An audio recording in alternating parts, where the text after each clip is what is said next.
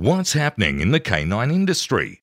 For all the latest news, views, and expert opinions, stay right here for the Canine Paradigm. You'll hear from industry leaders, experts, doyens of the industry, learned colleagues, movers and shakers, and the odd randy guest. Get the latest insights and expert advice from both here and abroad from the people in the know. Now, here are your hosts, Glenn Cook and Pat Stewart. And I'm Lofty Fulton, and I'm out of here. Hey, Pat. Hello. If I was to mention to you something like Audi, Porsche, BMW, what would come to mind? German quality engineering. Exactly. So if I was to say to you German Shepherds and Dutchies from Germany, what would then come to mind? Haus Amberg. Why is that? Because probably some of the best German Shepherds and Dutchies on the planet come from Absolutely. Haus Amberg German Shepherds and Dutchies, because you know who breeds those bad boys?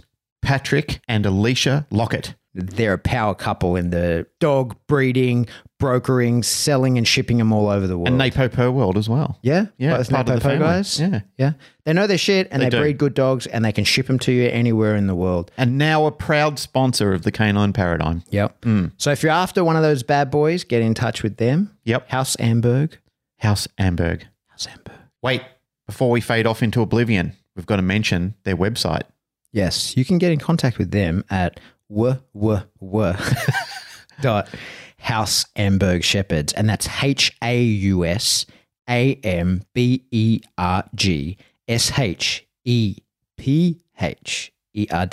So it's house like a German house. .com. Wow. Or you can find them on Facebook.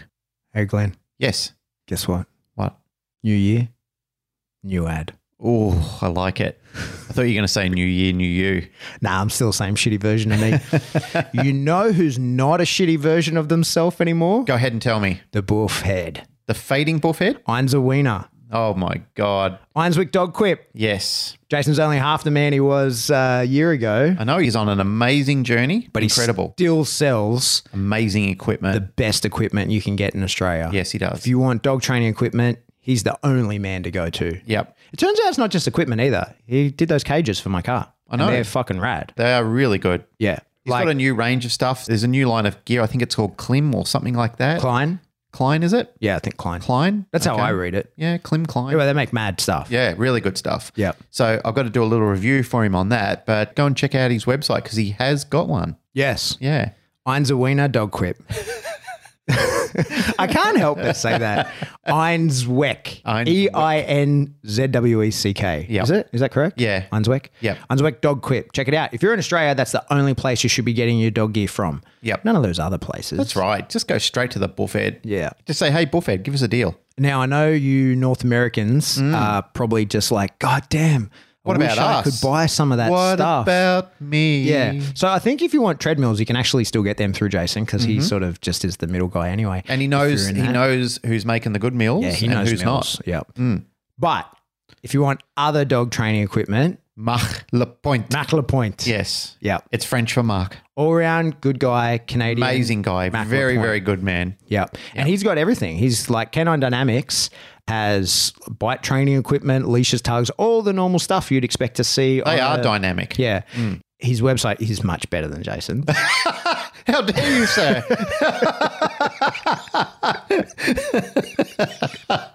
It's a fact too. I actually was a client of Canine Dynamics before we knew Mac Lapointe. Yes. And the purchase process was seamless. Yeah. The website's amazing. It's very good. It's very detailed and it's laid out well. And he covers all of North America, Yep. which Canada is included in that as well. Well, he's in Canada. Yep. Canine Dynamics is Canadian. Yes, I know. Yeah. Yeah, So, he's in Ottawa, isn't he? something like that. Yeah. No. Anyway, it doesn't matter. Doesn't matter. He's in North Still America. love If him. you want dog training And he equipment, supports our show. Thank you. get it from there. Thank you, Marc Lapointe. We have one other sponsor, Yes, Melanie Benware, Yep. Kindred Canine. Kindred Canine. Yep, from the train town itself, Ashland, Virginia. Yep. So if you need in-home behavior modification, Yep, she'll come round and look we after did a whole your dog. episode on We did. the way she does it. She very kindly gave away her whole business model to She everybody. did. Yep, at So the end of 2020. the homeschool program. If you know someone that needs the homeschool program, Yep. get them onto Melody Benware, Kindred Yes. Canine. Yep. Or, you know what? What? People should probably, if they want to learn more about homeschool program beyond what she gave away for free on the show, Great idea. they should get in contact with her and Yep. she should charge them to teach them about that kind of stuff. Yeah, Mel, we just opened up a whole new revenue stream for you. absolutely. You're welcome.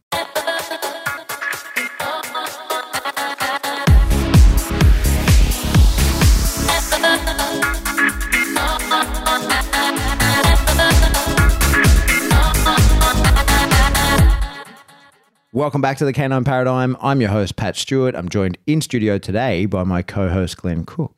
And we have a recording that we're going to switch to very soon with the boys from Working Dog Radio. Yeah, so we had a really fun conversation with those guys. We spoke before we did it that we wanted to do a crossover episode. Instead of being on each other's shows, we figured that the audiences cross over quite a bit and, you know, doing an individual episode with each other, kind of, you know, an origin story thing. It was just going to be too much of what people have already heard. That's right. And you know the boys. I don't really know them all that well. So it was Yeah. great to get to meet them and hear a little bit about them and what they're doing and what excites them, and likewise. Yeah, we touch on it only really briefly in the episode. People will hear it, but I actually started following Ted on Instagram more than 10 years ago over bicycles. Why is that? Like, we do talk about that in the show, and I don't know why. Why is that? Because he used to be big into bikes. And were you? I used to ride a pushy to work. When I was in the army, I used to ride a pushy to work most days. I remember you telling me that story. Yeah, and I got a new bike and I put it up with like a hashtag bicycle something or other, and that's how I ended up talking to him and sort of developed friendship over the years. Ted and Alicia are great people. Before there were podcasts that we or them were doing, they sent us like a care pack when Rip was born of clothes. That's Jane actually designed one of Alicia's tattoos. And she does really cool muzzle painting. Yeah, totally. So on the Working Dog Ram muzzles, she paints them and does all her artwork all over them. Yeah. Like she does, you know, like dog faces and teeth and everything like that. Yeah, they're super cool. Yeah, I remember really the cool. first one she ever did and posted it on Facebook. I was like, oh my God, these are going to take off. Yeah. I But don't yeah. think she can keep up with them now, can she? Gosh, yeah, overwhelmed with it. Yeah. So yeah, stand by for a conversation with those guys. Hope you enjoy it. I thought it'd be cool to just discuss, you know, we both talk to a lot of people throughout the industry. We both interview as many people as we can.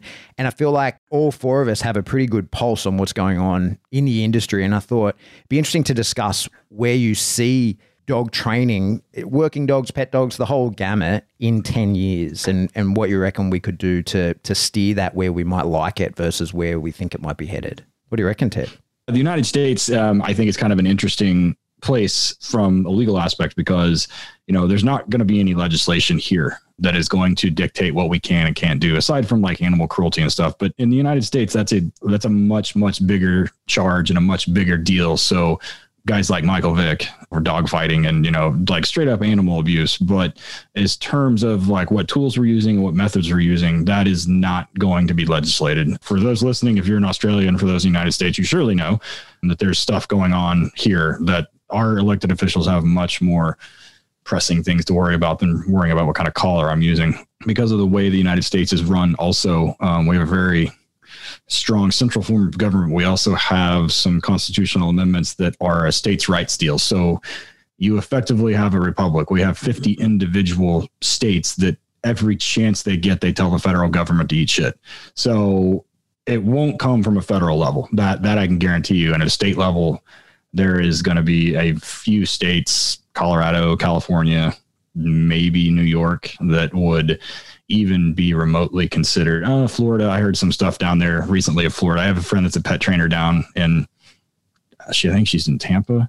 And, you know, there was a bunch of stuff about, you know, the dogs having to, they're within the municipality, the city, of like banning certain collars. But in 10 years, where I would like to see it go is like a unified message across, you know, everybody in this conversation speaks English, but across from Northern Europe to South Africa to Australia to Asia is getting very large with dog training to the United States, like having a unified message or like a unified way of doing things. I mean, a unified, I guess, common language. That seems to be another thing, not an actual language, but like a common way that we kind of do things. And that seems to be a problem even in the United States with talking about a fundamental thing, as fundamental as it is, but drives in dogs. Even within the United States, there is a huge divergence on how that happens. And then Eric and I deal with it all the time with old guys in police canine that, you know, should have retired or have. And they still do shit like they did in 1980 or 1990 now. And we don't do that anymore. So, you can, but you're just not as successful. And, so I hope that there's no government intervention. There won't be in the United States, but I hope there's as minimal amount of government intervention in the rest of the world, and that everybody kind of gets on the same page is where I would want it to go. Are you still confident of that when you're starting to see major pressure from great big pet chains and so forth? Because I see that there's a dynamic shift in what's actually happening over there. Things that I probably thought wouldn't happen in the United States, that we're seeing ripples around the world with that type of legislation. Let me rephrase. It's not legislation, it's pressure. Like it's a movement that's happening within big chains that they're basically saying, we want these tools out of society, so we're now not going to recommend them anymore. You're talking about PetSmart, and they're not really looked at by even the pet training industry as a valid or high quality source of training.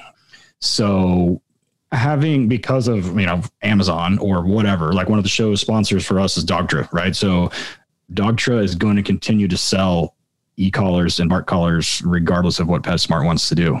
And we were talking before recording, like my background is in economics, and so one of the supply and demand, it's always going to be there. There's always going to be a demand. We have a huge hunting dog population and a huge population of people that hunt in the United States, and they fundamentally use a ton of force. They use bird dogs, and they use it with electricity, and that will never go away. And none of those people shop at PetSmart. They don't care. The people that shop at PetSmart are a very, very, I don't want to say lay, but they're very low information in terms of training.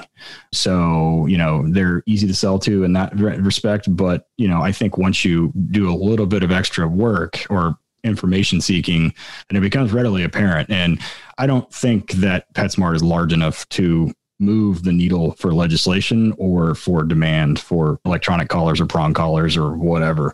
They're definitely not big enough in the training side to move the needle for what should and shouldn't be done in terms of training. That I can tell you. Yeah. So if you think about it, Walmart caved to pressure and stopped selling ammo or even black powder and stuff. That didn't affect the ammo industry one iota here. And I think actually Walmart's selling it again. So the thing is this, humans, especially here in the United States, are so affected by the internet and the speed at which things change that everybody, or the vast majority of people, have turned into human Malinois, where they're trying to get people focused on this squirrel, and they change in a week over to something completely different. Like, for example, I tell everybody, calm down, just give it a few days. They will move on to something else. Nobody's talking about X, Y, and Z anymore because something else happened. There was a reporter at a major newspaper here that put out a bunch of articles, boom, boom, boom, that was saying that police dogs should not be using force. They should not be in police work, blah, blah, blah. And some people panicked. Nobody's talking about that bitch. Nobody. No one is talking about her or her articles. It lasted about 2 weeks.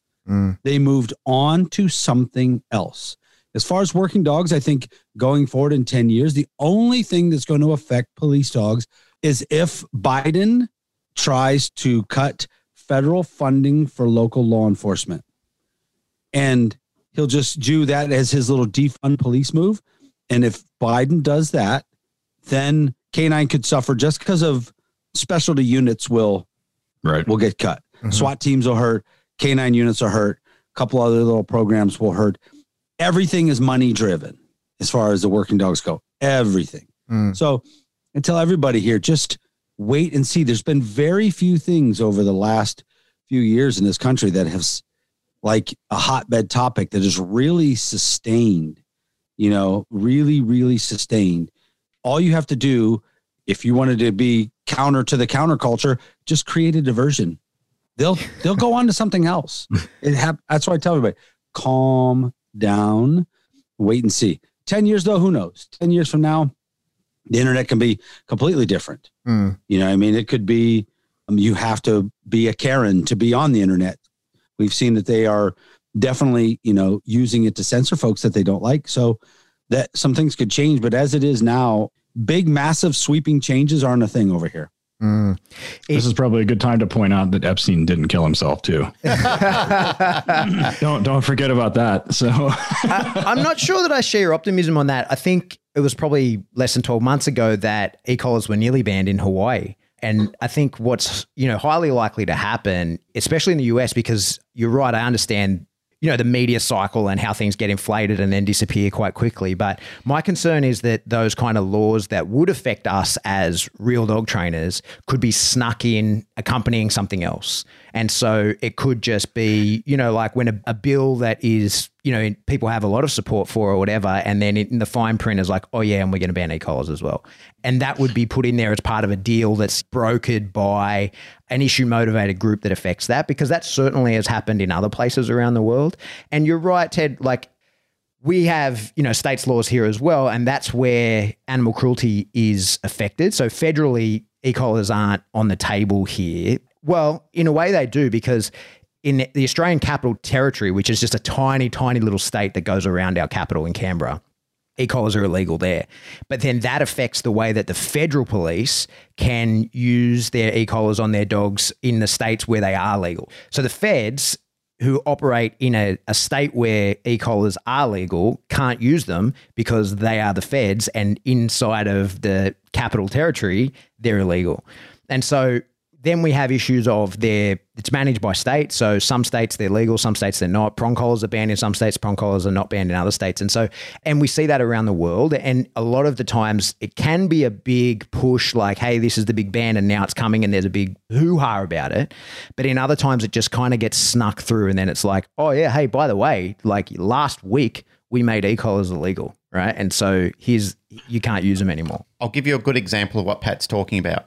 In New South Wales, our mobile speeding cameras were always marked and they always had to put signs out in front of them. Like that's been ever since I came up from Victoria and moved into New South Wales. In Victoria, that wasn't the case. It could be a plain car on the side of the road with a speed camera on it. You wouldn't know that you're passing the car. But in New South Wales, everything, through legislation, everything had to be marked. During this COVID time, and I don't know if it's related, but it just seems like, since there's been a lot of money draining out of the coffers, all of a sudden legislation passed, and within the second day of the legislation passing about having to mark those cars, now they can put it in any vehicle and park it on the side of the road without having to mark the car or without having to put the signs on. So now we're used to driving past and seeing a sign on the road saying speeding camera ahead. Now you don't get the opportunity anymore. You'll just drive past a plain car sitting on the side of the road and that will be a speed detection camera. And that just snuck through. That came through and only people found out when they said, hey, by the way, we're now putting unmarked speed cars on the side of the road. They do, like in California, sneak a lot of stuff in. Mm-hmm. Yeah. Like they 1 year voted a whole bunch of new laws and a lot of them decriminalized like sexual offenses and a lot of problems. They do sneak things in on a state level. Ted always says the feds can't come up with a national speed limit. They're not going to come up with a national certification. Like they keep talking about at these conferences, and then people keep putting on these Facebook pages for like 2 years. It's coming. It's coming. No, it isn't coming. Each state has their own certification standards. So, and I don't know. And I could be wrong. Granted, I'm not going to these meetings. I know the AKC has got a lobbying body that's trying to fight against a lot of that stuff. When we were talking with the folks at USPCA about that there's this lobbying group that's trying to fight it, and that's cool. And I wish them the best of luck. I don't see it. Definitely it might be a state to state thing, like Massachusetts is real weird. Yeah. They just ruled that dogs aren't probable cause. And it's like, that's going to end up in the Supreme Court because the federal government says it is probable cause. Doesn't matter what state you're in. So because of the way the United States is set up, we have three branches of government, right? We got and so if the legislature makes a law like that, which let's say that Hawaii were to pass that or just pick a state, let's say California, if California were to pass that, I guarantee you, somebody, probably Dogtra, e-collar technologies, like anybody and everybody that is involved in the process of selling electronic collars or prong collar or whatever it is, would get together and they would sue the shit out of the state of California. And they would win. They would 110% win. They would win either in state or in federal court. Now, the trick here is that we have all these judicial districts in the United States and the federal court system, they hate when there is divergence, meaning that if you have, like, say, the Sixth Circuit decides something and the Ninth Circuit takes the same issue and then has a different ruling on it, then you have what they call something at issue or in controversy. And the federal courts hate when something is in controversy. And they typically take care of that by kicking it to the Supreme Court, or the Supreme Court denies cert or whatever. But by and large, there has to be a compelling public safety argument on this. We sell firearms in the United States. I mean, shit, we sell so much stuff here that kills you. Like, you have stuff in there that, like, will kill you, like all your fucking wildlife. Yeah. Like, we have stuff here that is so dangerous, like firearms and alcohol and cigarettes and, like, shit. And a lot of the states now, it's almost, Oregon now, it's illegal, or it's pretty much legal to carry around meth. So even a compelling public safety argument is not enough to prevent an outright ban on stuff that we know is dangerous. They're not in the name of animal cruelty. We kill and eat everything around us here, especially in the United States. We love cows and pigs. We will eat anything here, just about. And so it would have to be done in a way that there's, one, a compelling safety argument for public safety, or two, it would have to be done in a way that there is, without a doubt, that it is straight up animal cruelty. So you would have to have a lot of people with a lot of letters after their names setting forth, and then you would have to have nobody else presenting a countervailing argument. And then you have to get somebody to listen, which in the United States, our elected officials are a special breed of shithead. They do not, neither side, the Democrats, Republicans, or anything in between, they don't care about anybody else anyway. They don't care about the constituents. They don't give a shit. So I fundamentally believe, like, it'll never happen here. Even if it happens at the state level, they'll get sued into the ground.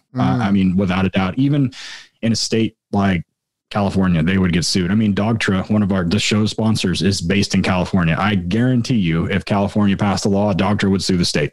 I'm not speaking for them, but I guarantee you, them and the guys at E-Collar Technologies, there's another manufacturer, Sport Dog, like Eric, who else makes them? There's a bunch of manufacturers that make those things. There's a lot. It's funny how they came up with the little kick buttons and little hidey things to hide collars from countries and places that aren't supposed to use them. People definitely still kind of use them. So, well, I think that's part of the big issue, mate, is you're never going to stop people using them. But the issue is that's exactly what happens around the world, is that you drive it underground and you stop education. So people are going to be getting them and then not having a good place to go to learn how to use it correctly because it's all underground. Exactly. Right. Now, I do agree with you that if they would get something passed, there'll be so much extra added shit in there. Like when they got rid of dog racing down in Florida, they got rid of all the greyhounds. Everybody's like, oh, that's cool. We're going to be, all these greyhounds are going to influx into everyone's houses. Yeah. No, they just killed them all. Yeah. They just killed them all. But what people don't know is on that law, they threw in basically all dog sports. Mm-hmm. Like lots and lots of dog sports got technically in that definition in there. And that was some sneaky bullshit down there, but. Yeah, the similar thing happened here with greyhounds when they banned that. Fortunately, it was overturned. They still kept going, but the definition was not greyhound racing. It was time trial dog sports. And so like your lure coursing and all the things that, like people go out and have fun with their dog on the weekend, that all got banned, right? It was all fell into the same thing. And that to me felt like a slippery slope in like, we got one of your things, right? And then it'll be, now we start clawing away and we start working to get another and another. And I know that like your guys' listeners are mostly police, working dog type people. And you think that banning of dog sports wouldn't affect us, right? Or banning tools for use on pets wouldn't affect us. And I'm like, oh no, it will. Like who breeds your dogs, right? Mm-hmm. Like who prepares your dogs? That's where they all come from. It's super important that they're two halves of the same thing. Yeah, you're right. And we'll see, just it seems every year the Americans' attention span on even what's important to them, except for the few people that obsess over things, seems to get shorter and shorter and shorter. And they get so, what they're up and like everybody's up in arms over this. And then a week later, I quit protesting because I had to go to work or, whatever, they just move on to something else. How many states do you have in Australia? 7. 5 states, 2 territories. Yeah. So how different are we talking? I know there's some that you can use prong collars, not e-collars, some e-collars. Yeah. So the way it works, mate, is from the bottom of the country up on, say, the east side. In Victoria, you can use an e-collar, but you have to get permission from a vet. And that's basically a health check. And look, I don't mind that. I think that's it's a good way to force people into getting a health check on their dog. The issue is finding a vet that's willing to do it. But there's people that will, and people get their number and they go. But in that state, prong collars are illegal. You go 1 state up into New South Wales and you got to switch it over. Your prong collar can go on, but your e-collar has to come off, right? And you can't use e-collars here at all, except you can use a perimeter fence, right? So you can use, which in my opinion is... It's an e-collar with a wire. Yeah, it's still just an e-collar. Yeah. And it's kind of the exact opposite. We spoke about this on the show. You know, my army background, you're not allowed, like... Within the Geneva Convention, you're not allowed to booby trap stuff. Like everything, if you're going to blow something up, you have to be in control of that. And the detonator has to be in your hand and you decide when it goes off. You're not allowed to set something that is like a victim-initiated IED. And that's essentially what you're doing with a perimeter fence on a dog is like you take control out of it. You take the human part out of it to decide whether the dog gets the stim or not. And it's all in his hands.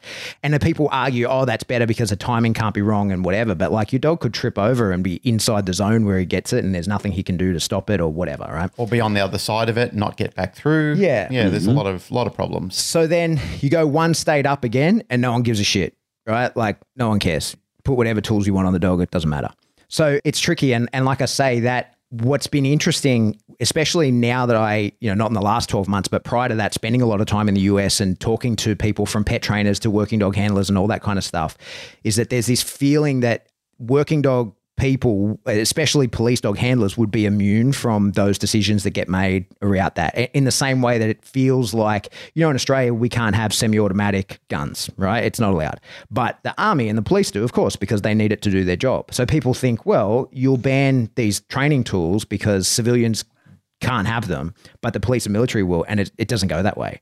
Because the way it goes is that it's banned under the idea that it's cruel to use. So no department is going to say, yeah, we think this is cruel. We're going to enforce the law saying that this is cruel, but then do it ourselves, right? It just doesn't go that way. And so the police in this state in New South Wales, for example, have very limited use. They're not allowed to use their e-collar operationally, and to use it on their dog, they do have an exemption, but they have to get special permission. They have to basically present a case study as to why it's going to be used as a last resort. And then the issue is because it's considered to be a purely aversive tool, when you're using it as a last resort, that becomes self-fulfilling prophecy, and it can only be used as a last resort. It can only be used as an aversive as a last resort. The issue then is we then put power into the hands of people that say that it's a bad tool because the dog is collar aware or whatever, when it's like, well, if you only are allowed to put it on in order to stim the dog to fix a problem that you've tried everything else for, of course he becomes collar aware, right? Like, because it only went on to do that. So a lot of the issues that we have are created by the bad legislation that they were trying to avoid, right? And no one has guns, right?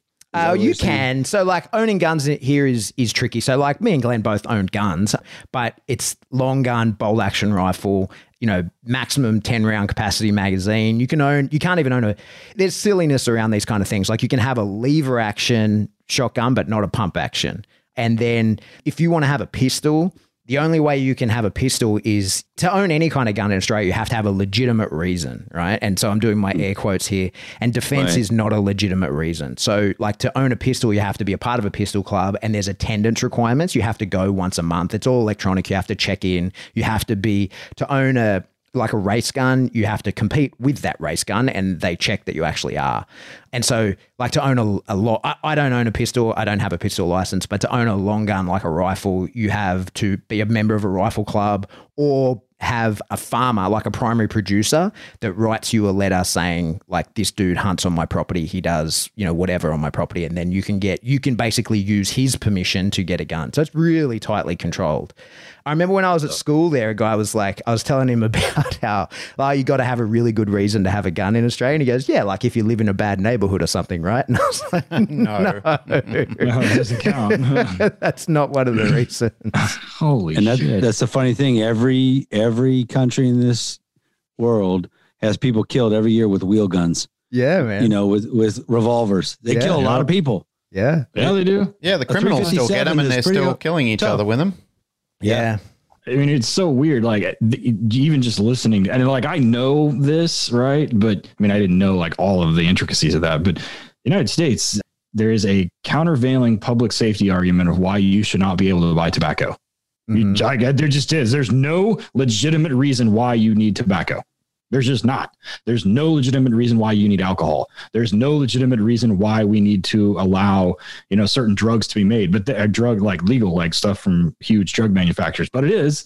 And I hear it all the time. The United States is a very free place. Like, and, however you want to look at that, whether you believe it or not, but we are like, we like stuff that kills people. So, like we don't, I mean, it's not it's not if you say that shit here in the United States, like, oh, you need a legitimate reason to buy a gun. You're like, no, I mean, it's a completely legal, granted it's regulated, but it's a completely legal product. I don't need a reason to buy a legal product. I mean, that's like saying I have to have a reason to buy a Porsche. That's the way I look at it. Like even listening to this conversation, like it's so far, as an American, that line of thinking is so far removed from anything here. Like it would never cross my mind that that the government would tell me how I'm going to train a dog. Like it just wouldn't. Like they don't tell us how to do really a whole lot of anything except like some things. But I mean, for the most part, it's like it's just not a thing.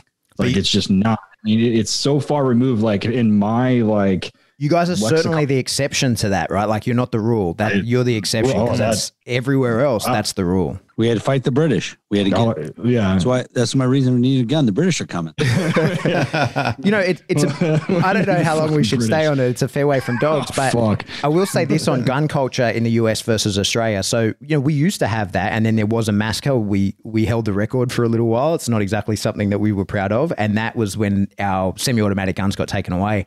And of course, there was some opposition to that by people who had them, but overwhelmingly in Australia, people kind of went like, "Yeah, fair enough," because we don't want that happening again, right? And gun culture in Australia to America is very different. And it's interesting for me because, I carried a gun for 12 years and the guns you can't buy, right? But we have a really different society in that, first of all, we've gone and fought in pretty much every war, but the wars don't really come to us, right? So that, we got bombed by the Japanese in Darwin. That was about it in World War II. And so Australians, we've never really fought on our soil. We've never had a civil war. And the other really interesting thing that I think Australians take for granted is that we don't have large predatory mammals. We got lots of shit that will kill you, but they're all little insects and shit like that you're not going to use a gun against. Yeah. And so I'll shoot a spider. Fuck that. I'll shoot one. I don't care. I mean, you could, right? But yeah, some of our spiders you could probably shoot. Yeah. But dude, I was in the States when I was at Michael Ellis's school. I was staying with a guy in Napa Valley in a winery, and we were going to walk the dogs out at night, and he handed me a Glock. And I was like, what, are we expecting to get jacked in the winery as we're walking around? Like, I was making fun of him, like, this is ridiculous. And he was like, no, but there's coyotes out there and they'll take the dogs. And I was the asshole. Like, I was laughing at him, like, what the fuck do I need a gun for to walk around in a field at night? Oh, yeah. And he's like, dude, you can't go out there without a gun. And that was interesting to me because I was making fun of him, like, oh, you fucking Americans need a gun everywhere you go. And he's like, no, dude, you need a gun out there. And I was like, oh, that's outside of my scope of thought, right? So yeah, it's a tricky topic, a bit far from dogs, but it's. Welcome back from the Guns and Ammo podcast. Right. Yeah, exactly. We'll switch over to dogs real quick. I want to bring up one topic. One thing I do think I predict is going to happen, and it's not a government rule. This is more of a company rule. And you guys can talk about it. So, not this long ago, we get our dogs. Say I get my dogs from Holland, and shipping of dogs used to be, I don't know, $400 or $500. Per dog. It's now $1,100, $1,200 US to ship a dog. I personally think that the airlines are trying to price it out of existence, meaning trying to stop us from doing it. I predict that at some point they're just going to cut it off. Okay, we tried. We charged you ridiculous amounts of money to ship dogs, and you didn't go for that. So we're just going to stop shipping. I think if United or one of the other ones kill another dog, I think it's over. So I don't know what it's like shipping dogs to Australia. I would imagine it's more money than that. And How has it changed for you guys? Yeah, it's definitely been increasing in cost. And we have the compounding factor of the quarantine. Yeah, our strict biosecurity laws. yeah. Very, very strict. So Australia's a rabies-free island. And so I don't know the last time I heard of a dog getting rabies, especially one coming out of Holland, but it's 180 days. And so if you have to ship a dog at short notice, they're doing 180 days in quarantine here in Australia. But if you have the notice, you can get all your blood work done, leave the dog wherever it is, and then the dog has to do just 10 days in quarantine here. But to give you some perspective on that, a couple of years ago when I did my first leg of my level 2 for PSA and that qualified me to go to nationals, it was going to be a $25,000 round trip for my dog to go to the States and get him back. Yeah. And because it was kind of short notice between me qualifying and then when nationals actually was, he was going to have to stay for another 3 months afterwards. He couldn't come back with me. I mean, he could have, but he would have spent that in a quarantine facility here. Mm-hmm. So it just was not financially viable. And the majority of that cost was actually coming back to Australia. So it was $15,000 US was going to cost me to get him from the US back into Australia. And I think it's like $40 a day in quarantine. Oh, way more. It's like $150. Holy crap. Is it? Yeah. Fuck. Yeah. $150 a day in quarantine. But that was included in the 15 grand. Yeah. I got a calculator to figure that out. So how? I went real quick. I wouldn't spend that much money to get my kid back. Yeah. So it's country. They can just get citizenship. Fuck them. They can stay. Yeah. Like, so from the training market and as a vendor, that's why dog prices in Australia are so interesting, right? Because to import a dog, you're looking at a $30,000 mark. Yeah, people are generally considering bringing semen in over bringing dogs in now. Yeah. Well, yeah, that makes sense. So how does like the Australian national team compete at like IGP and Mondio Ring and crowdfunding at huge expense? Crowdfunding. So, yeah, they crowdfund. Clearly. Yeah. I mean, clearly at huge expense. No shit. But I mean, because they obviously compete, like you see them there, right? So, I mean, that's insane. Like I have a friend here in Oklahoma that went to the Mondio Ring World Championships. His name's Brad Harden. Great dude.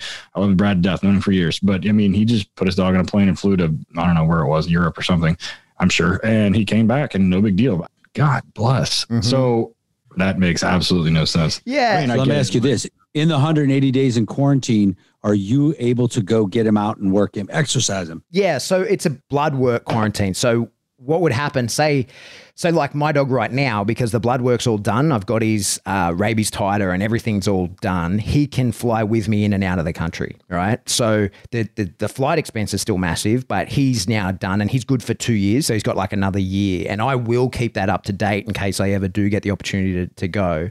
But no matter what, coming back into the country, he has to do 10 days. And there's a few countries that are exempt from that. New Zealand, actually Hawaii with you guys because there's no rabies in Hawaii. Right. And a couple of the small sort of Polynesian sort of islands around Australia in the same boat as well.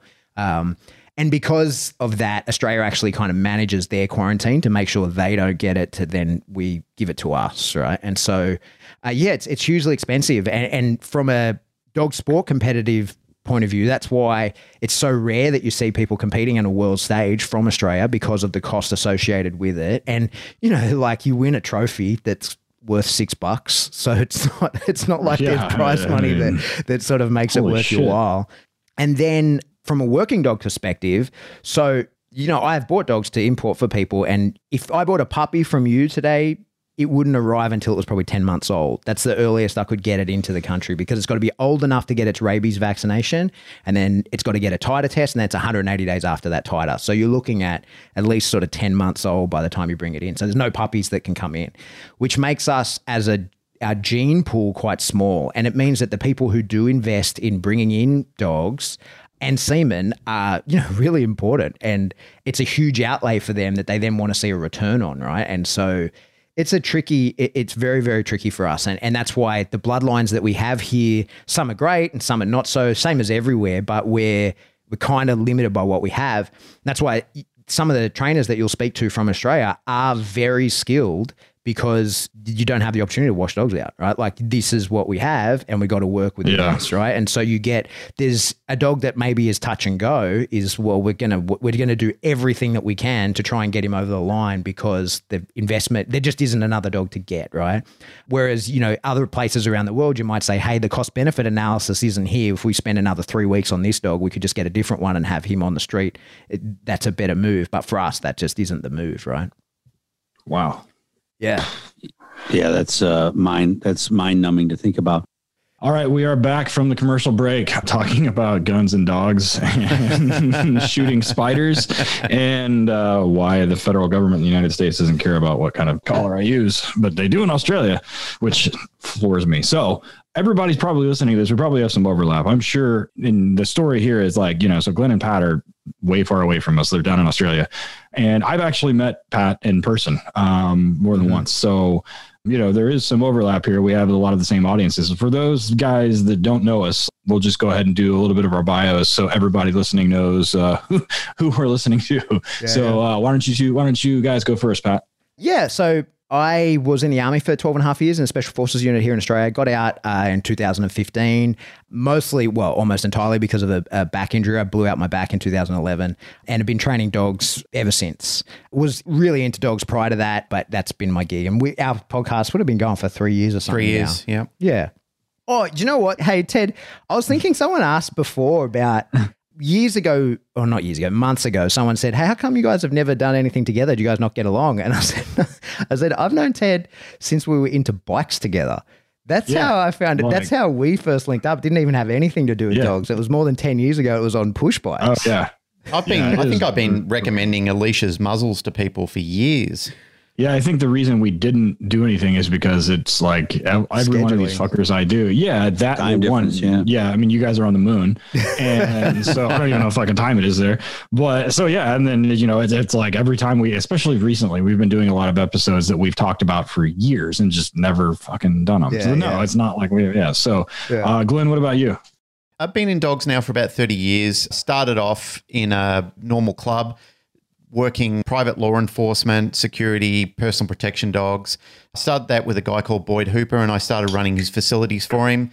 And I've done private law enforcement with my own dog. So I own my own company with a group of partners. Migrated into training. So I train quite a few students through the National Dog Trainers Federation. So you have pretty much trained thousands of students across Australia doing that.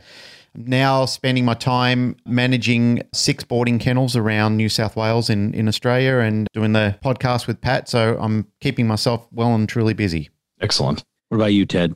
Yeah, aside from having the coolest beard ever, what else is going on? I kind of ended up here by accident. We've talked about it a little bit. I said my background was in economics. I actually got out of college, and before that, I'd always had like working dogs, whether they were working labs. I had a working Jack Russell Terrier that I had when I was in college that we would go out and drink beer and let her kill rats. It was the best fucking thing ever. It was fantastic. When I lived in Colorado, I did some avalanche dogs for one of the sheriff's departments up there and a bunch of single purpose dogs, and kind of like was, figuring out what I was going to do with my life, and kind of fell into where I'm at now. And, moving forward, I ended up being, and then like you said, bikes, like cycling played a role in exposing me to working dogs because, aside, Belgium is, obviously the home of the Malinois.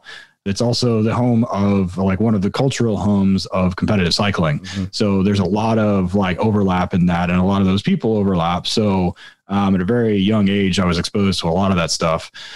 And as interestingly enough, that's how I ended up getting into it more than anything else, and had no idea what I was doing, of course. And then I kind of, I guess by default, discovered I had kind of a knack for it by getting exposed to some police officers in the shit before I moved to Colorado. So we're talking like 2004-ish when I was in college, and helping some guys with some bite work problems and some detection problems that I had no idea what I was doing. I just knew I knew more than they did, which now sitting where I'm at now, I'm like, I can see how that happened.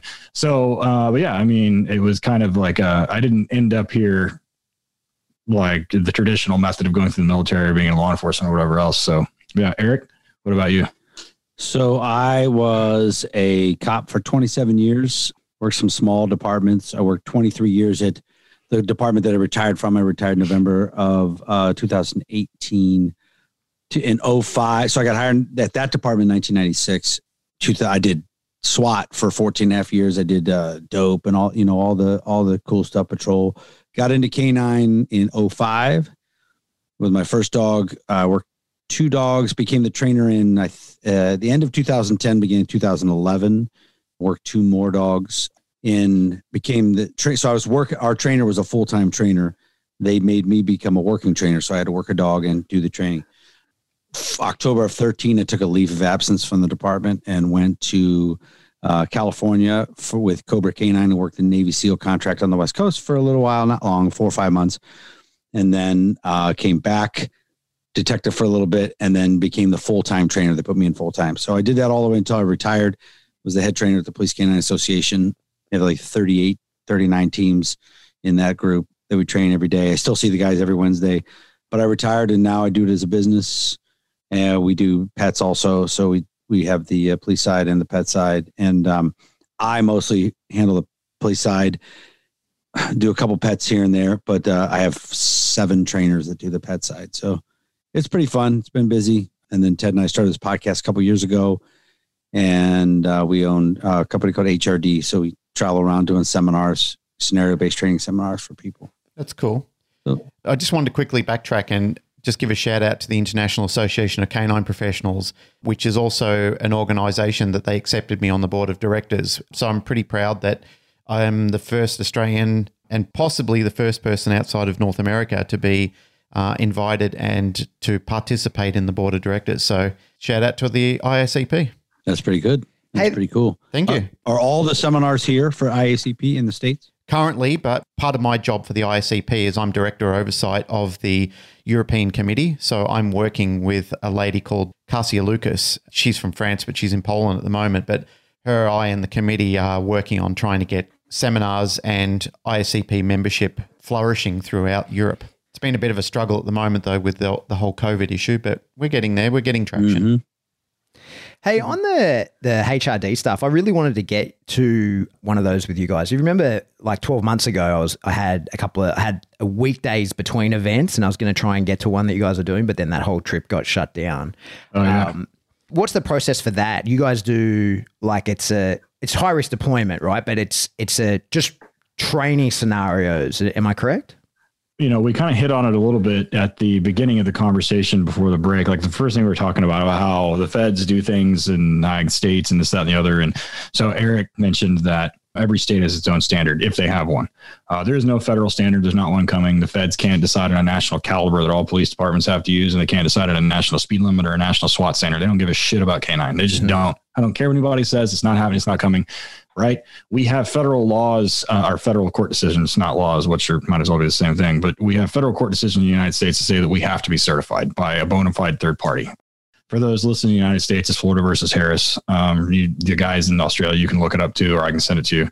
It's a good decision to read because it's well reasoned, but we have to have some sort of certification. So the problem is what we've ended up finding is that the skill sets within that, because we also have very large national certifying bodies. The 2 largest here nationally recognized are USPCA and then NAPWDA. Those are the 2 largest by far. And they're recognized in every state, recognized in federal court. What we ended up finding is that while those certification standards are very good as a baseline, that skill set that those police officers and those canine handlers are certified, quote unquote, certified to do is a very poor predictor of performance in an actual deployment. And, Eric and Ray and I kind of sat down and talked about it. We're like, okay, well, is it a dog selection problem or is it a handler selection problem? Is it an exposure problem? Like what is the problem with people having these deployments that go south, right? And on seemingly, I hate saying easy, but shit where like the dog, it should be pretty straightforward.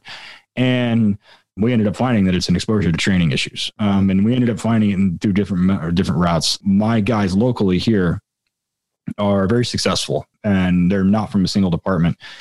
They're from multiple jurisdictions and different departments and everything else, but I attribute it to the way that was training. Eric is the same thing, right? So then it was like, well, okay, it has to do with the way that the police departments are administrated here in the United States. And it has to do with some court decisions saying you have to be certified, which I don't disagree with, but that assuming that that's enough and that once you're certified, you're good to go. So there's a ton of people in the country that do a great job with, getting people ready for certification and getting them, up to speed on that kind of stuff, which is fine.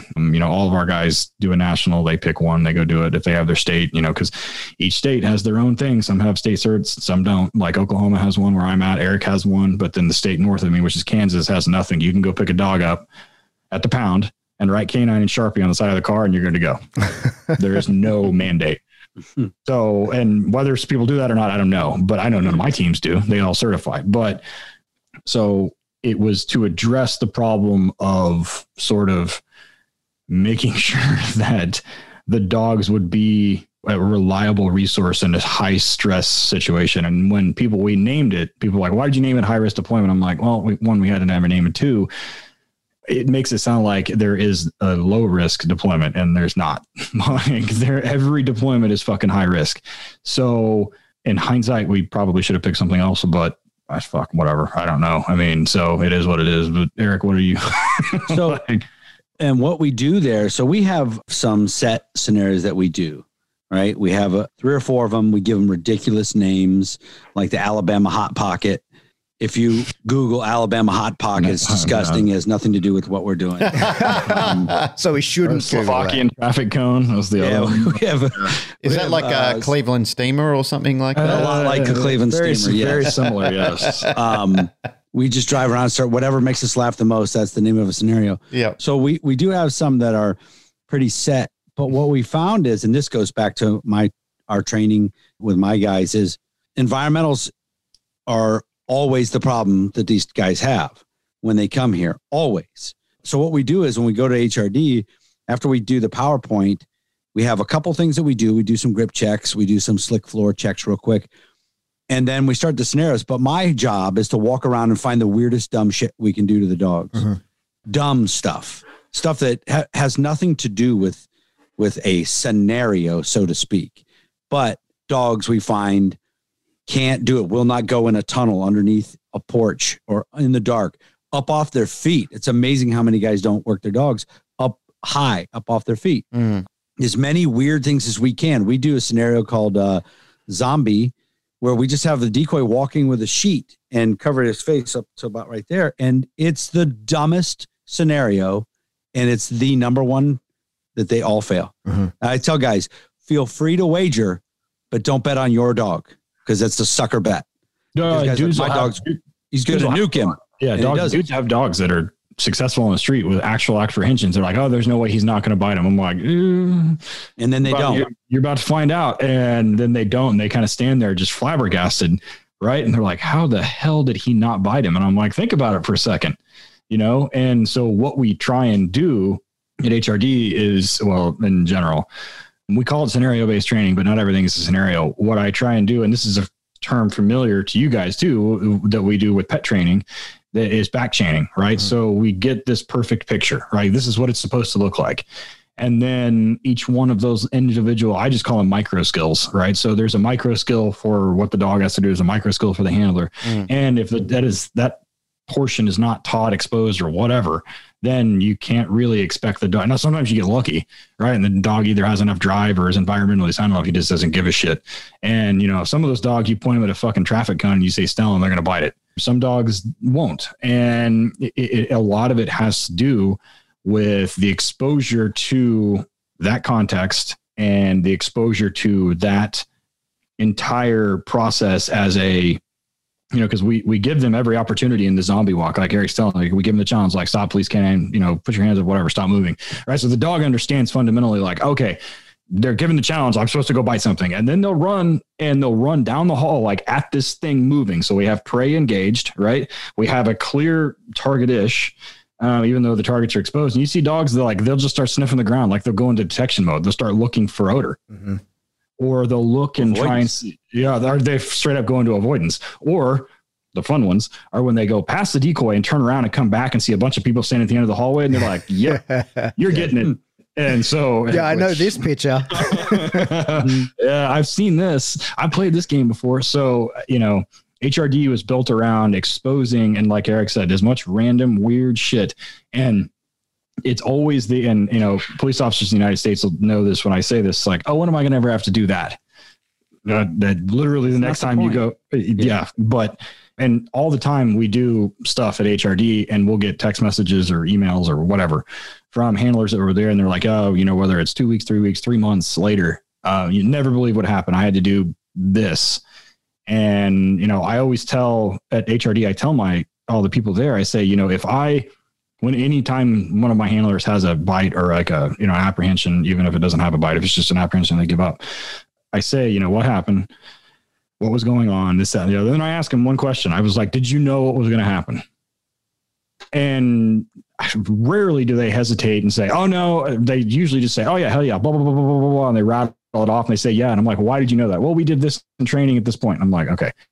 If they say no, they're like, I wasn't real sure. Then, we've had a couple where the dog was being asked to deploy into a situation where the handler knew it probably wasn't going to end up well. And he was like, we need to do something else. So they didn't they had enough knowledge and enough experience to know not to put the dog in a situation where it was going to cause like a tactical disadvantage or put the team in danger or put the dog in danger or something else. And, I tell them all the time, you don't have to rush. Like, you don't have to fucking hurry. Like, you don't have to get in such a hurry to get fucking shot or get fucking nuked or whatever. Like, just wait for 2 seconds and put him in an advantageous position and then do it. Set the dog up for success. And that, I think, is the biggest lesson from HRD is putting the handlers in a position to make, and the dogs, to make the best decisions in real time, which is what they need, which the certification has nothing to do with at all. So I'll tell you this, when we get done with the PowerPoint, which is a couple hours, the first thing we do is we have back ties up and we do grip checks. And I'm always amazed at, and Glenn, being in dogs for 30 years, you understand, you see a lot of people who do not evolve, right? And then it's systemic where they give it to the next guy, and the next guy, and the next guy, yank and crank, hang and bang, whatever guys are calling it, that type of stuff. Guys do not know what opposition reflex is, no clue, never work frontal bites, ever. They praise the dog the entire time, right? The whole time, even when the dog is halfway on the bite, and definitely not a good grip and definitely under stress, right? And they still praise it. We see it all the time. And I know where that comes from. Praise your dog, the trainers it started in the 80s and it goes into the 90s and the early 2000s. And they're just praise your dog, and they're like, good Stellan. I'm like, the dog is crying and he's half a bite.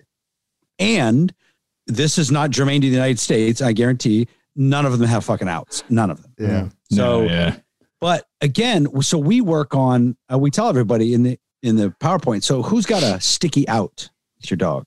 And 2 guys will raise their hand. I'm like, all you dudes are lying. You're fucking lying. or a good portion of you are lying. They're like, yeah, okay.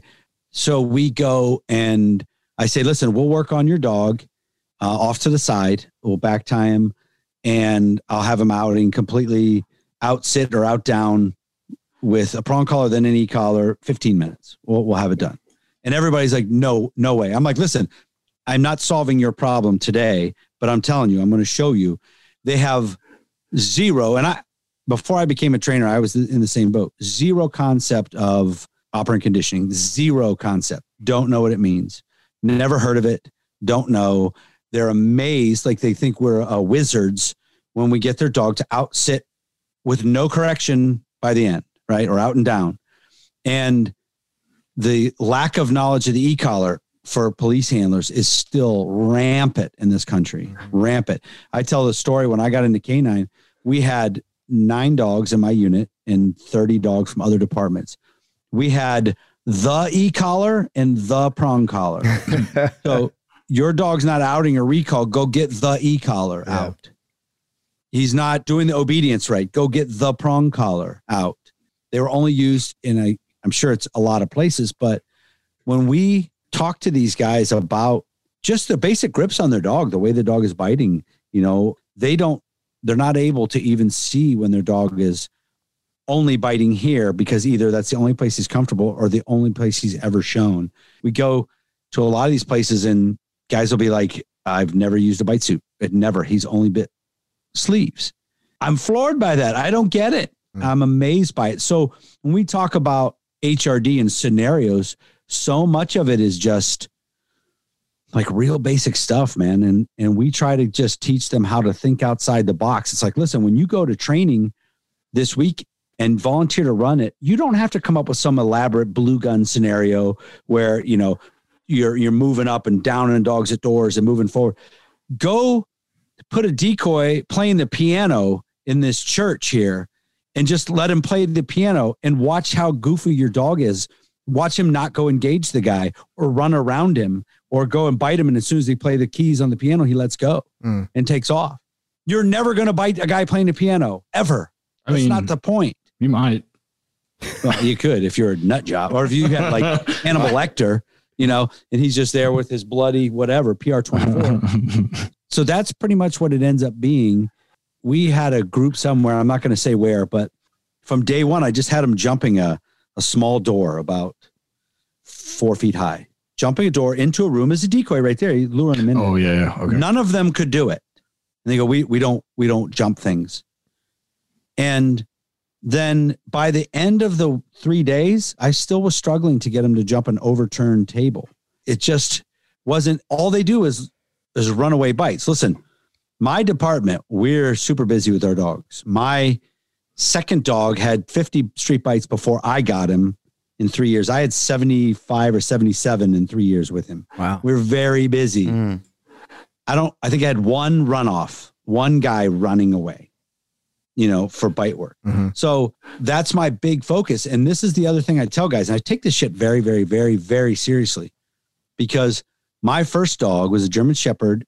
They picked her for me. She would have been a pretty decent, maybe a PSA, or not a PSA, but a USPCA PD1 dog. You could have competed in that, or maybe an IPO dog, maybe.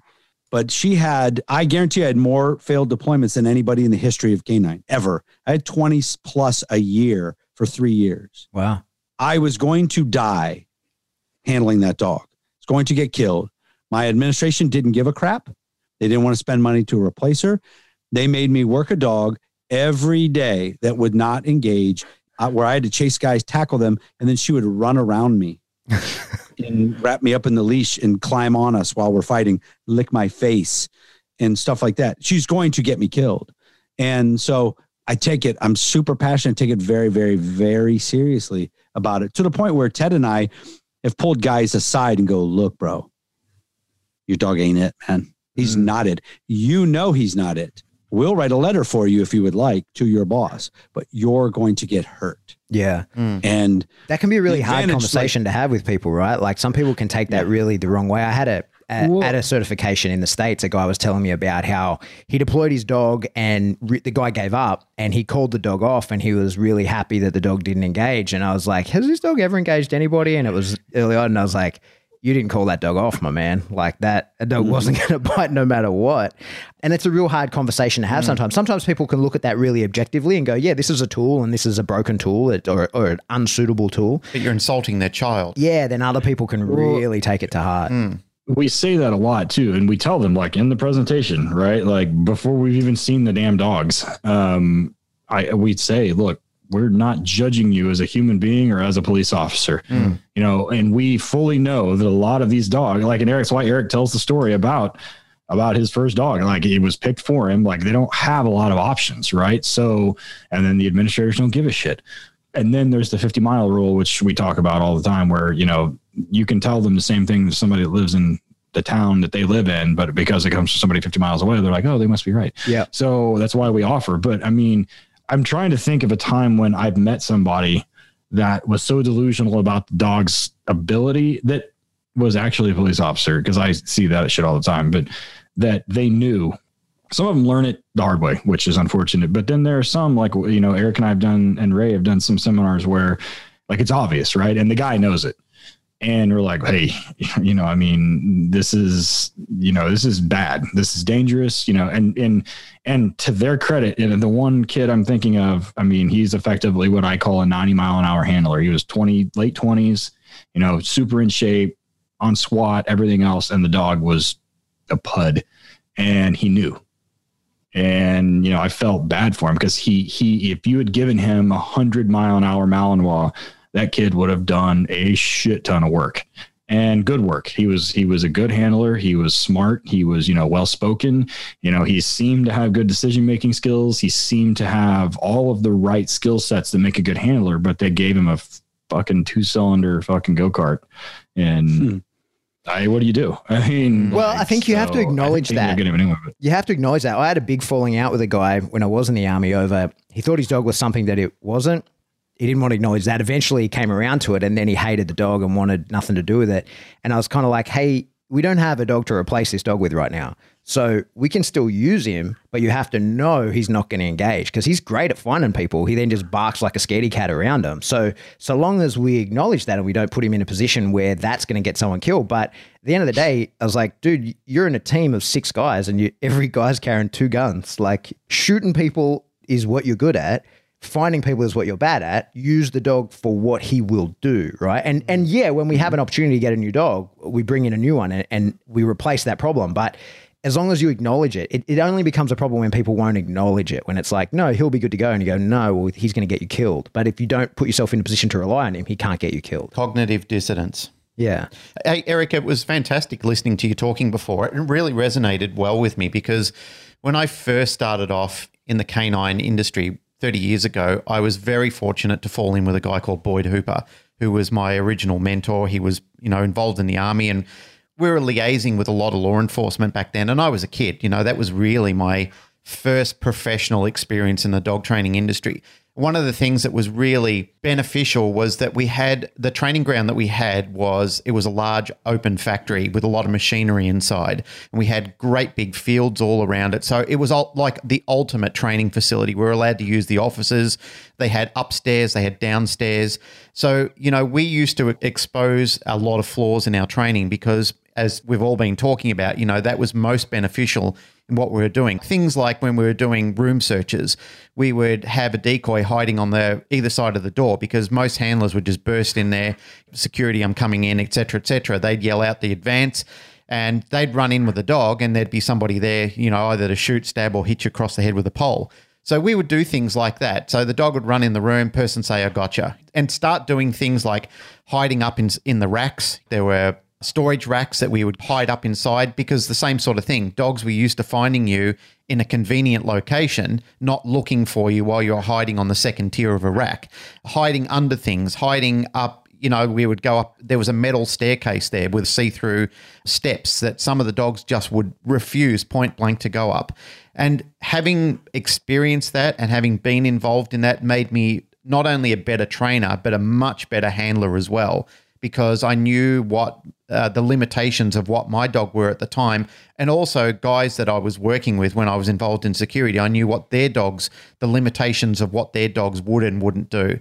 So we were continually, and Boyd was a great pioneer for doing things like that. Like he was bringing out people like, at the time in the 90s, Dr. Stuart Hilliard, Pat O'Connor from Ray Allen, who was back there at the time. I mean, anybody that we could get in the country that we could work with to show us what you guys were doing in the States. He went over and trained with Tom Rose and a whole bunch of other people over there, and anything that he could bring back which he thought was relevant, he brought it back to the country and disseminated it amongst us. So we really had a very diverse exposure to a lot of what was going on because we were so limited in Australia with what we knew at the time. Like most of the people that we would encounter that were outside our group were doing exactly what you're doing. They were praising dogs in fearful situations. You know, they were teaching their dogs to do gnawing bites all up and down the sleeve. They weren't exposing their dog to biting any other area of the body. I mean, I remember when Pat O'Connor came out and he brought a Ray Allen, the French linen suit that they were manufacturing. And we were teaching dogs to bite, you know, in the rear of the legs and in the upper arm, in the tricep and so forth. And that was really a pioneering moment. And I'm really proud to be a part of that because, I know we've really progressed on and, you know, a lot of the exposure to the sports and a lot of interaction from other people over many years. You know, like I've really seen, especially I think in the last 10 to 15 years, more so in the last 10 years, I've really seen, you know, the game up considerably where we're meeting world standards with what other people are doing. You know, decoys are getting smarter, more people are coming out, more presence to education worldwide. But as I said, going back to what we had back then and what we were exposed to and what we were doing, the think tanking we had, it was great times, and it was really good to be a part of that. So yeah, thanks for your story, because it really woke up an old memory inside.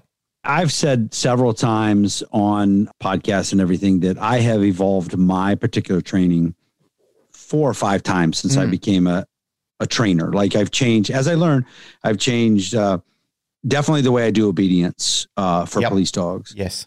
Definitely. More knowledge in the e-collar, things like that. But there are a few things that I have stuck with that I was taught by my original trainer.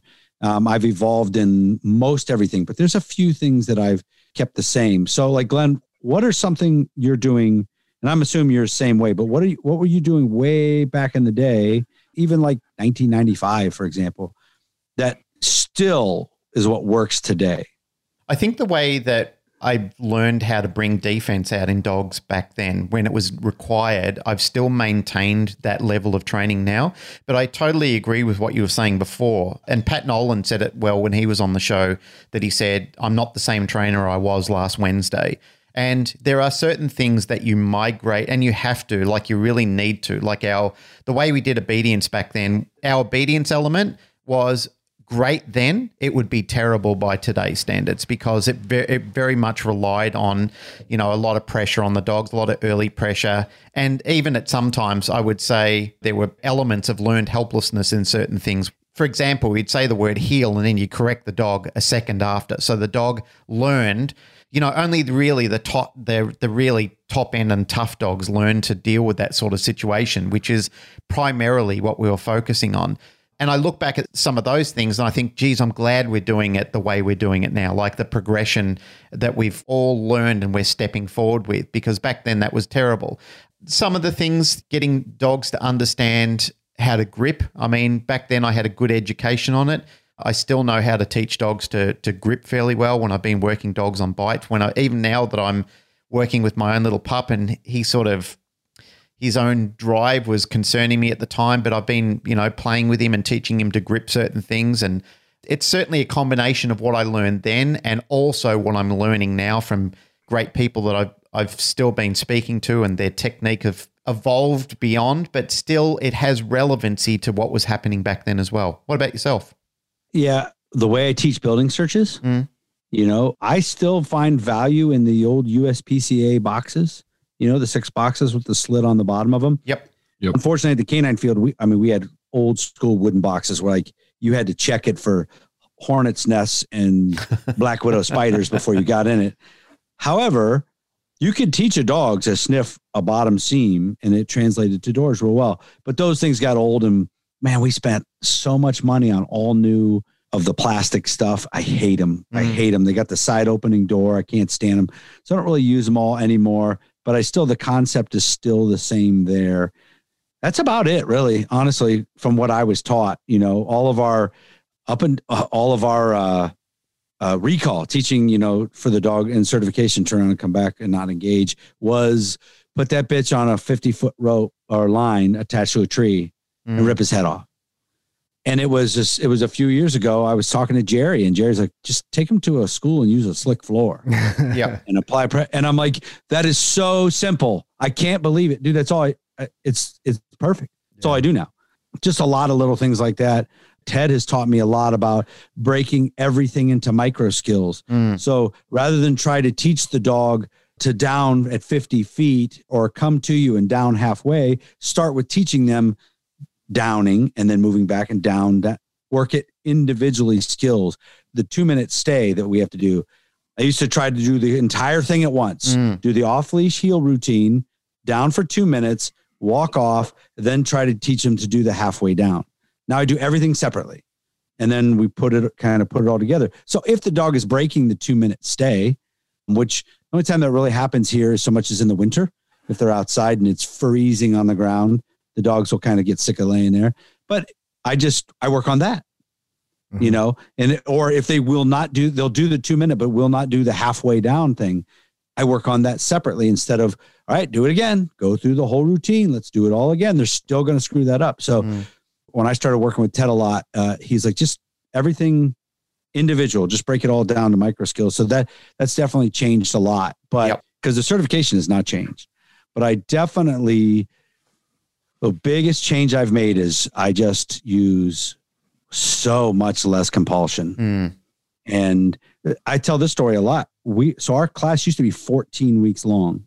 And I remember my first class as a handler, week like 11 or 12, we're still having to shut the gates of the canine field and put a car in front of it because we're going to go off leash because dogs would still run away. And we have 12 weeks, not an off leash heel. You know what I mean? And then I evolved into using a lot, and we were doing an hour and a half every morning on the obedience field. And the dogs, they absolutely hated it. Choke chains, just choke chains. They were like, yeah, he's soft. Go get him a fur saver. Put a fur saver on him. That's not as bad as a choke chain. It's like, okay, I don't know, but I've learned so much different. We didn't really focus so much back in the day on grip. Once I took over and I really realized how important it is, I've been pretty consistent over the years of grip quality and how absolutely important it is. No sleeves. The only time we ever use a sleeve is if we got to bang out like 10 dogs in a row for a certification on a area search. And we're going to put a place where they can't get to my legs. I'll just get a sleeve, bang, next, bang, next, bang it out real fast. Or if it's very hot out, we'll do that a little bit. But yeah, so some of those things are the same. But yeah, I've just changed so much, which goes to show you in the beginning where we were at. It worked well for our department for years. However, it could have been, if they think about it now, it could have been. But it's what we knew at the time, right? Like we were working with the bent tools we were given at the time, and they worked just fine for the time and the place that we were in. But interesting thing, again, hearing you speak, and I heard Pat say this on an episode way back in the early days where he said, everything that is old is new again, and they certainly do go through rotations where, like I've heard people come up to me and they're saying, oh, Glenn, you've got to do this. And I kind of smile. I don't say anything, but I kind of smile and I think, oh, that's what we did in the 90s, and they're kind of thinking, yeah, but this is the new way of doing dog training. And I'm thinking, okay, cool, show me. I think that people have added better skill sets to it and they've tweaked it with little nuances that you think, okay, well, that is definitely better. And it's probably something that is more relevant now when you can see weaknesses in certain games that you're playing with dogs and you think, I need to really add this to my arsenal to, improve my standing as a dog trainer or as a helper or whatever I'm trying to do. Yeah, Ted learned to quit pulling on that chainsaw chain through teeth. It taught him a lot. No, and I mean, like when I started, like that was the thing. You fucking you make them do it. Make them do it, yep. Right? So yeah, compulsion was the word back then. Yeah, and I tell people all the time, like I'm not even a well-rounded trainer. I teach dogs to find stuff and bite people. Like that's what I do. Like people are like, "Oh, can you train my hunting dog?" I'm like, "No, I don't hunt. I don't know anything about that." Right? What I do know is that you cannot train a police dog like you train a hunting dog. You just can't because most of if they're a dual purpose dog, and even if they're not, if they're a pointy eared, most of the time, if you apply that much heat to them, they're going to shut down. Or if they're a nice dog, they're going to try and murder you. I got tired of getting fucking bit. Like, I got tired. Somebody along the way told me, they're like, you keep yanking on that chainsaw is going to start one day, and shit, were they right? So, and that's why I have all these tattoos, and not because I've got scars all over my arm from getting fucked up by big gnarly dogs that, I got in a fight, and it was straight up frustration on my part, right? Like the dog clearly didn't know what I was asking him to do. I'm like, well, fine, fuck you, motherfucker. I'm going to force you to do it. Yeah, nope. And I was like, there's got to be a better way. Like, I get it. Like some of these dogs are, that's their personality. Like that's their job. They find stuff and they bite people, but they can't bite me. So, I was like, I've got to find a way. And I had somebody along the way to ask me, they're like, is it somebody, I think the exact words were, is it outside the realm of possibility that he just doesn't understand what you're asking him to do? And I kind of looked at him I'm like, well, shit. Yeah, that makes a ton of sense. He's like, why didn't you back up and teach them how to do it? And I'm like, well, fuck, what do you think I've been doing? He was like, well, not teaching them. That's for damn sure. Yeah. and, you know, then we get into the learned helplessness, and then you've got a handler that's afraid to correct the dog, and the dog is afraid to do anything to avoid corrections. You just stand there and look at each other and wait to see who's going to flinch first to get bit or get punched in the face. Yeah. So like, I was like, there's got to be a better way. We call that. Yeah. So, I mean, there's got to be a better way. And I've been nuked by enough dogs now that it's been a while since I've been bit by one bad. It's been a couple of years, but before that I got bit a lot. And so now, you know, I'm real big on not fighting with police dogs as a handler if I don't have to. Like if it is like, and normally it happens with like stuff that spins up, and I see it a lot too in like the personal protection side. So Malinois and high drive German Shepherds and Dutchies are not fat-headed Molser breeds. They are not Cane Corsos. They are not Dogo Argentinos. They are not Pit Bulls. They are not. And trying to raise one of those dogs or handle them the same way is just not that ain't gonna work. And, you know, I think we talked about this on another episode, but I had a guy come to me who had 2 German Shepherds and he got a Malinois, and he's a very accomplished handler. He gets this Malinois and I'm like, you need to speed up a little bit, homie. This dog is running you into the ground. And, you know, it is fundamentally, so I tell people all the time, like, my skill set is really good for dogs that are high driving kind of dickheads. And that's what I'm good at. Because people text me, they're like, oh, can you train my pet? I'm like, I mean, I can, but do you want me to? I mean, it's not my thing. I mean, I know how, like I can do it, but I mean, I had a friend that had a Shiba Inu, and literally the only thing those dogs want is to not be around your ass. Right. Like they're just fucking, they're the most antisocial fucking dog, like, you know, and they have no motivation for food. The only motivation they have is to not be around a human being. I mean, how do you train a dog to recall that's like that? They won't come back for food. They won't come back for pressure. Right. So it's like training, you know, I mean, it's like training a fucking killer whale. You can't correct a killer whale. Like you can't correct an orca. I mean, what am I going to do? Get out there and hit it with a bat?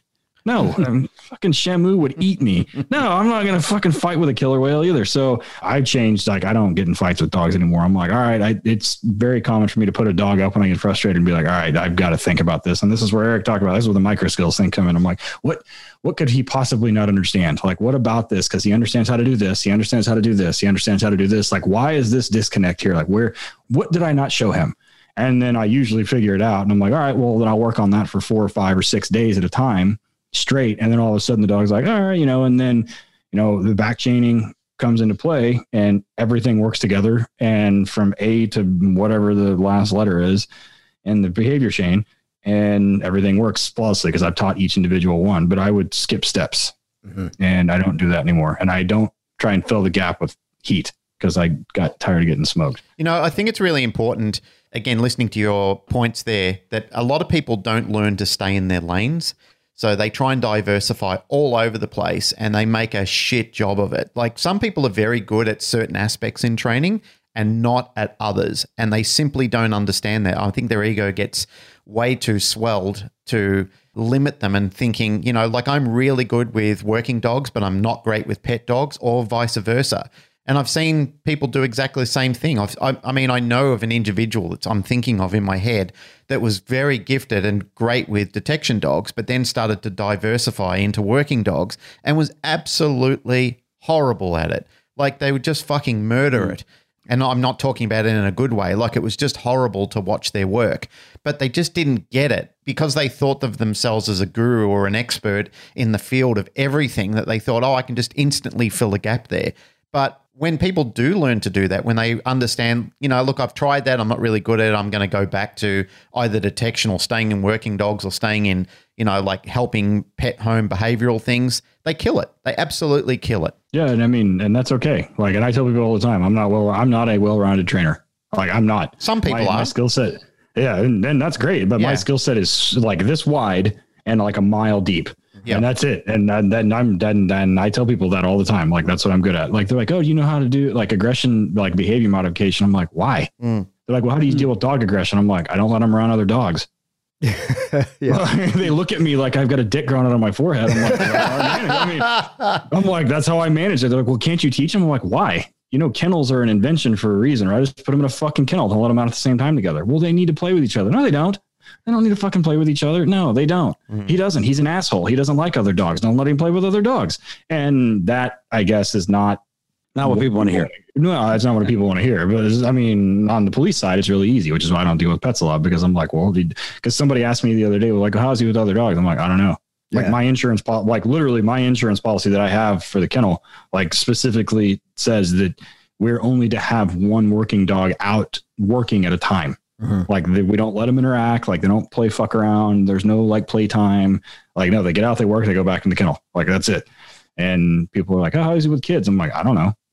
Like his job is not to interact with kids. Like his job is to find drugs and bite shitheads. That's what he does well. So.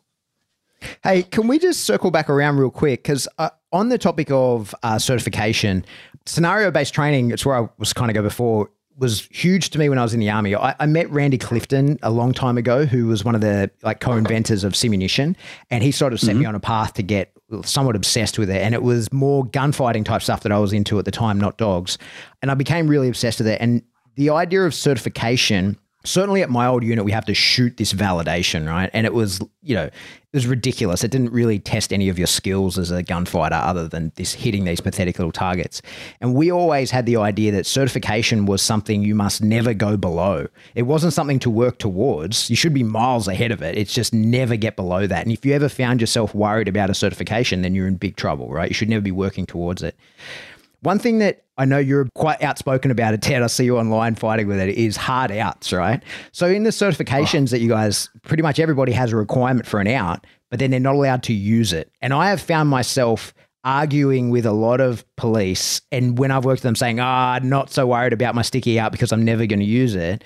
And I'm like, no, you could, because like, yeah, you're meant to choke the dog off the bite, but if your dog's on a bite and some guy pulls out a knife, you might want to get your dog off real quick. Or if the meth head that's biting your dog on a second story is doing the PSA style drive towards the balcony and intends to jump off the balcony with your dog attached, that would be a time I would want to out my dog and let him jump off the balcony sans dog. So that was kind of what I wanted to bring up about certification and how like there's things in there that, even though it doesn't seem obvious, it's there for a good reason. Like there are arbitrary bullshit things in certification that are annoying, but it's not everything. There's lots of things that are in there. And if you're worried about your out, you might have some trouble. So here's the trick. Like we say this all the time, like you have to have an out. You just do. You absolutely do. All the dogs, they have to, for certification. There isn't a certification military or in law enforcement that doesn't require it. We have to have a verbal out. We have to have a verbal out for control. We have to have a verbal out for safety. We have to have a verbal out for all these other things. So the trick here is that I don't know where or when or how that the verbal out became the pinnacle of canine training. I just don't fucking get it. Like I can teach a dog to sit too. I can teach him to spit out when it's in his fucking mouth. The problem is, and I say this and at a Torchlight, I teach guys to out verbally. We teach them to out manually, which is two methods. You either break them off or you lift them off, right? So this has to do with control more than anything else. There is no national fucking standard for outing in the United States. There is state standards, and then there is a national standard within NAPWADA and USPCA. There is no, and if you're listening to this in the United States, there is no federal fucking case law that specifically talks about a violation of somebody's Fourth Amendment right because the dog didn't fucking out. It doesn't exist, and it never will because of Graham versus Connor. It is just a non-fucking issue. And you listen to some asshole from one of these national organizations who's like, oh, you're going to get sued if the dog isn't out. No, you're not. You're not going to get sued if the dog isn't fucking out. Now, that said, because of some really important court cases, one being Kerr versus West Palm Beach, we have to talk about the aspect of control, right? So, and this goes back to how we teach dogs to out, right? So, that's why you hear police officers in the United States say suspect freeze up, stand still, blah, blah, blah, blah, right? Dog name, Los, right? Dog out, and he comes back to you. Never in the history of anywhere, unless you're biting somebody that's dead, are they freezing up. They're screaming their fucking head off, or sometimes they're not. But for the most part, they are very active. They're fighting with a police dog, and it's a prey, or if they've had their ass beat, it's a defensive thing. The trick here is that you have to have control of this animal all the time. When they're biting, when they're not biting, everything, right?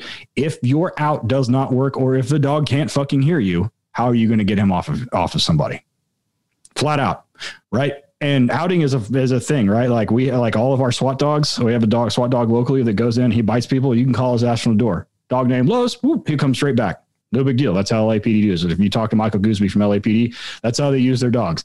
Dogs go in, they find somebody, they bite the motherfucker, they're bark and hold. So I assume everybody moves, but they bite him and they're like, hey, he's right over there. And they call the dog back and they're like, all right, we'll see you guys later. And then the SWAT team takes over. They're like, he's in that room back there. He just bit him. So we do that all the time. Send a dog into a vehicle. The vehicle starts moving, recall the dog. Moving towards water, recall the dog. Moving towards a thing where they're going to jump off, recall the dog. Mm-hmm. So we definitely do teach that, but that's also part of the process. And, there's a podcast out, Cleared Hot, Andy Strump. I don't know if everybody listens to it. You should go listen to it. I think it's episode 18. He talks about the stress training during, or some what they call like high stress training during some of the bud stuff, where he's like, it doesn't really matter how you perform in a non-stress environment. How you're going to react and how the dog is going to react is ultimately what we're seeking to overcome. We're seeking to provide some fail safes and some stop gaps here, right? So if you stand there and, Eric tells a story about one of the departments that we worked with where they literally, like, Eric, how many times did that department tell them to out like 38 times or something on body cam or something stupid? I think it was 45. I don't know, like their dog name out. And they're like, 45. they didn't want to lift him off because they were afraid of what it would look like. But meanwhile, we have case law that says, because we have a very strict standard for use of force, and the second prong of that in Graham is the immediate or the imminent threat, right? And once the threat stops, you've got to stop using force, right? Depending on if you think there are, and there's some other mitigating factors to that, but by and large, like if they're no longer a threat, you can't keep biting them. Right. Even though we do have case law that says that you can, and it's a very specific situation, but once it's clear that you need to recall them or break the dog off or something's got to happen. And it boils down to control.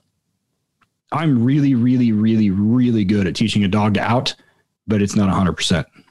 And unfortunately, police officers in the United States are put in a position where they can bite 1,000 people, and the 1,001st that they bite, if it goes wrong, that's the one that they will be remembered for. Yeah. And this goes to control. So it's not a replacement for good training. It's not a replacement for a verbal out. It's not a replacement for a manual remover or a tactical lift off or whatever you want to call it. It's simply a method of control. Same reason we use e-collars, right? Like people are like, oh, can you get him to e-call? You can get him to recall without an e-call. I'm like, well, yeah, but I can do it almost 100% of the time with an e-collar. And that's why all of our dogs wear e-collars when they're working, because 100% of the time, same thing, manual recall. You send the dog to bite somebody, right? Dude takes a right hand and starts to run into traffic. I don't care if he gets hit by a car. I don't want the dude getting hit by a car or my dog getting hit by a car. Dog name down. And I tell people a lot of times, like, there are two behaviors that I teach with pressure, and I teach the dog how to use the e-collar, and one is a down and one is a recall. And under 110% of the time, like I say down and that motherfucker hits the deck, and we use an e-collar, and it's specifically for that reason. I don't want the 101st time to be an actual deployment where the dog runs into traffic and gets smoked because he's chasing some meth head across the street. I don't care if the meth head gets hit, but I don't want the dog getting hit. So it has to do with control. So, people arguing that you're going to get sued, they're fucking lying, and you're not going to get sued for a dog that doesn't, unless you let them chew on somebody forever, and then you're not getting sued for an out. You're getting sued for excessive force, which has nothing to do with the fucking out. It has to do with control more than anything else. And that's what I try and explain to people. And you get guys from the fucking 80s and 90s that are like, oh, teaching people to use breaker bars isn't acceptable. They're going to replace it and they're not going to teach it out. No, dipshit. They still have to fucking certify. They can't use a breaker bar during a certification. That's pretty straightforward. It's written in black and white. Tell the dog to out. He's got to spit it out. I can teach him to sit too. I can teach him to heel. I can teach him to track. I can teach him to find drugs and bombs. I can teach him to spit something out. It's not fucking hard. I don't know when that became the pinnacle of dog training, but the outing thing to me is just one of those that's like, I don't understand like the myth and the fucking wizardry around it or something. I literally don't get it, but I think it relates to, like using dogs for what people can't do. Like that's where I think it comes down to is you don't want to put complex decision-making skills in the dog's hands. You want to use him to find stuff and to get into places and apprehend people in places where you can't, in a way that you can't. But putting complex decision-making skills in his hands, he's going to make mistakes. And so there's certain things like an out, like a recall, like that down at distance, where you're like, hey, you're about to make a stupid decision because you have laser focus on your single priority and you've been selectively bred to have zero self-preservation.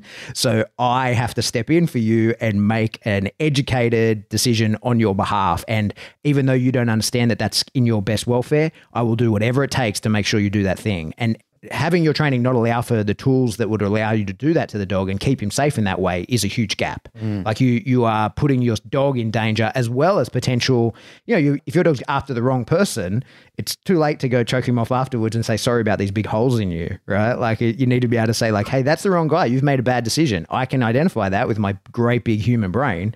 You as a dog with a single focus, that's a guy running away. That's training error. I need a better training that can stop you from doing that. What you just said, there are 30-year handlers in the United States that would disagree with you. There are motherfuckers right now listening to this or that will listen to this that will disagree with you and tell you that their dogs can read human intentions and all this other stupid shit. And I say it all the time. I'm like, he's a dog. I don't care how much training he has. He will only be a dog. He will lick his own ass and eat cat shit no matter how well trained. They are not the best decision makers in the world. They're just not, right? So fundamentally, you have to be very, very good at determining what your dog is good at and being very realistic about the capabilities. His job is to find drugs or bombs and bite shitheads. That's his job. Like if I let go of the leash, he's going to bite him. If I say souk, he's going to go find drugs or bombs, right?